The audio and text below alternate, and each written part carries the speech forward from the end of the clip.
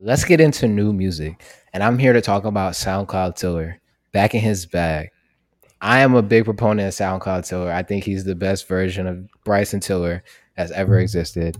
And over the past 6 months, he's put out songs on SoundCloud that are reminiscent of like when he first came out. Like he just wasn't caring. He was just putting it out and didn't really care how it did. And I think that compared to when he became like a major label artist, when he was putting out his new stuff, I think that he just got too, not even nervous, but he was like putting so much energy behind it that he was like, I don't know. It's like you just overthinking it. And I really like the Slum Tiller Volume 1 and 2 that he put on SoundCloud. I feel like I talked about it on here briefly, but I went back and checked it again because he added more. And I will say it's some of the best. I don't know, that trap soul shit. Whatever that lane is, bro, like he's the king of it when he just don't care, bro. When he just don't care. I fuck with it. Yeah, I heard some of it. It sounded good. I did write some notes about it, but I would like to see more artists doing stuff like this. Like I feel like a lot of artists they do have those issues with clearing samples and getting the beats that they want to get. And I think it would be crazy for artists to hop on each other's stuff again. Like I feel like that's something rap is definitely missing.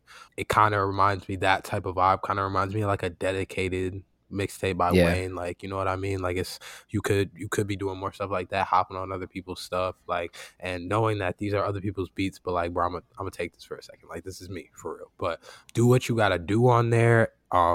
Crazy to see this on there for me. I don't think Chea Crew is like that known. I heard from him from this girl that I actually went on one date with her. We were sitting there talking about music for like 30 minutes and she introduced me to him. He's super fire. If you like Party Next Door, I would go check him out. Like Chea Crew is fire. And that was one of my most listened to songs of 2022. So I was happy to hear Oh that wow. on here. I downloaded Whatever She Wants, Resolution, and Stay Gold, though. Those are probably my three favorites, to be honest. But this was good. I definitely love to hear from Bryson Tiller. Yeah, man. He went on to say that he took influence from Slum Village in Detroit. That's where Mm. the idea of Slum Tiller came from. But then he also, yes, I think it was yesterday, he posted on his story Tiller Tuesdays. So he said, "Good morning. Let me fill y'all in on something. The reason I started Slum Tiller, this Slum Tiller shit on SoundCloud is because I got tired of waiting 6 months for a sample clearance just for them to deny it.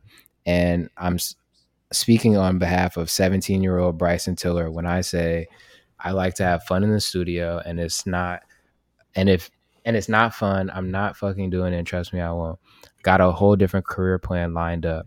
Sample clearing ain't fun. Thus, Slum Tiller was born, an alter ego of mine where I got into the studio and said whatever the fuck I want over Slum Village classics and other Detroit influenced instrumentals because the legends are in fact from Detroit. I rap because this shit is hella easy and only takes me 3 minutes to do. Y'all want the R&B shit I worked on? Well, it's coming whether you want it or not. BTA is only Tuesdays away. How many? We'll see. At RCA Records. And then he posted on his story. I mean, he posted on his feed, like he tagged RCA, and then I assume like his A&R or whoever he's working with there, like, yo, clear the samples. People are waiting. So obviously he's having some type of issue with the labels. Oh, I'm sorry. He's having some type of issue with the labels. But it's good to see him back out there in his bag, and I'm excited for whatever music he's got coming forward.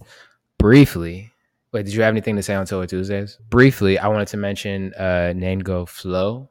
He's been putting out a ton of music recently. He just put out a mixtape, Real G for Life, Volume 4. I listened to it a bit. There was one song on there that stood out to me. I'm going to give it more of a listen because this is like real Spanish rap. Like, it's not reggaeton. It's just rap. It's just bars.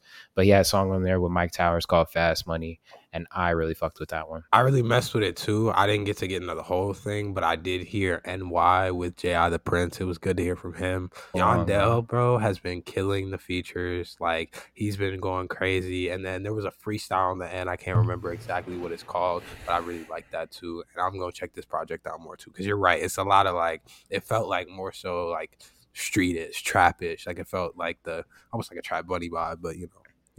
Gato de Noche came out a while ago with Bad Bunny. That song is fire. Yeah, I had heard that too. That song is fire. But Game and Hit Boy. Tell me about this. I seen it, but I didn't really know what was going on. What happened? So Game and Hit Boy put out like an EP. It came out on the first of the year. I didn't listen to it until today when I was in the gym, and I just really liked what I heard from it. I didn't want to like go really deep into it, but Hit Boy has been one of my favorite producers these past couple of years. Like he's really been working. You could tell he's in the studio daily. Like really, he's working with different artists, hopping in different pockets, and this album was real good. Also, Game is just one of those rappers super underrated. Like I feel like every time Game comes out, he's really spitting and he's been quality since he came out. And I just think this is something you guys should check out.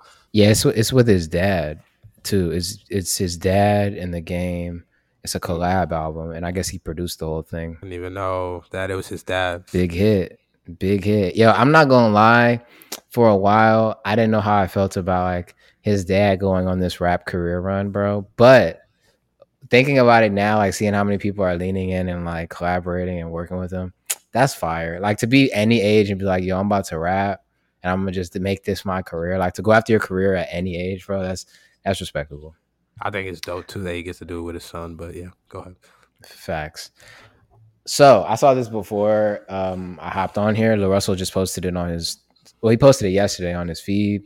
He's got 8 songs with Hit Boy, and then he also said that he has 3 more albums lined up with 3 more producers.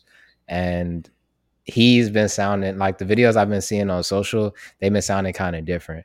For a while, it took me. We talked about on here how we're not really the biggest fans of the West Coast sound, and so like a lot of the production was that for a while. But it's like I don't know, it's starting to grow on me. Pause. Like I really fuck with like he's rapping over it. I feel like the bounce of it doesn't really like isn't the best for I guess lyricists if you want to say, but I feel like he's making it work. And the song that the little brief snippet he posted with Hit Boy sounded fire, and so I'm excited for that project just because I think Hit Boy makes every rapper better. I agree with that. I think Hit Boy just brings out the best in a lot of artists, and like I said, he's been working. Like to see him even working with guys like the Russell that's a great nod. Like I feel like that's one of those underground people I really like watching, seeing how his career is progressing. Sorry, and this is gonna be crazy to listen to. Like I'm definitely excited for this. 100%. Other than that, there wasn't much music that came out. Jada Kingdom put out a single called Those Days, which I really enjoyed. It felt more like a ballad than anything. I don't know. Like Jada Kingdom, it's either I love it or I hate it. I either love it or hate it. And this song I actually really loved. I'm not gonna lie. She's independent now. She was on Interscope for a bit, I think, but now she's independent. She's putting everything out by herself. So that song was pretty good. More of an R&B type of tone. You said you listened to it? Yeah, I liked what I heard from it. I haven't really heard the most of Jada Kingdom. I feel like you have mentioned her before, but she's not a person I've really checked out. But I liked what I heard from it, honestly. Cool. Cool.